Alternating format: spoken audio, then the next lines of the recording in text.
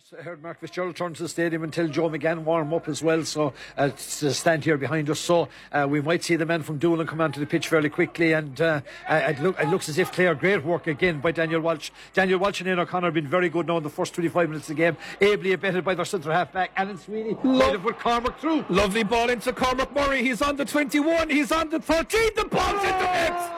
Outstanding goal from Cormac Murray. He was robbed, denied in Mullingar. There was no stopping him there, but what an outstanding ball from Alan Sweeney over the top into the space. Murray bore down on goal, 21-13 to the bottom left corner. Initial interception by Daniel Walsh, assist from Alan Sweeney, but what a finish from Murray. What a finish. That's what he's on the team for, Cormac always had a good eye for goal, even as a young lad, and he wasn't picking up pace greatly as he was advancing there, but he was just committing. The goalkeeper knew exactly what he wanted to do, and then low to the keeper's right, nested in the back of the net, gives Clare a bit of leeway and a huge tonic as we approach the 31st minute mark. No goals in the first two games for Clare, 3 in the last two. How that stat has turned around and what a difference it has made to this game. Clare won 5, Kilvanton 3 points, 31 minutes on the clock in Park Kissogue. Wicklow now will have to respond. Their manager is just 3 boxes down to us, to our left hand side. A lovely man he is to Oisin McConville, I must say, any time I've had dealings with him, but he won't be happy at the moment. Tom Moran though, he's trying to rectify that. He's breaking forward from cornerback, goes past the 45 metre line, gets the call off the shoulder. The central channel blocked off, so Wicklow forced to go wide. Back into Dean Healy once again. He's had a few sighters at the post. This ball is hanging high. Stephen Ryan, his own little kingdom inside around his small squares. He watches that one go way out to his left hand side and wide. 1-5 to 3 points, 31.5 played.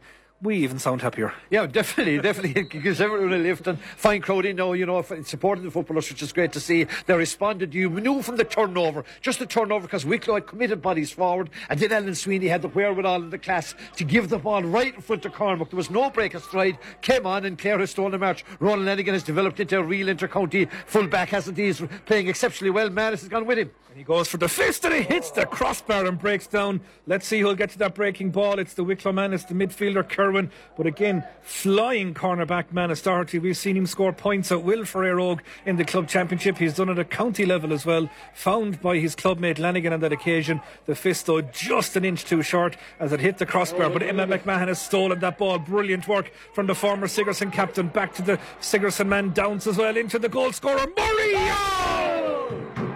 An outstanding goal once again from Cormac Murray. Kildysert and Kilmehel in the setup. Murray with a brilliant finish. I'm not sure that he cut the lawn above at home, but that was a daisy cutter of the highest quality.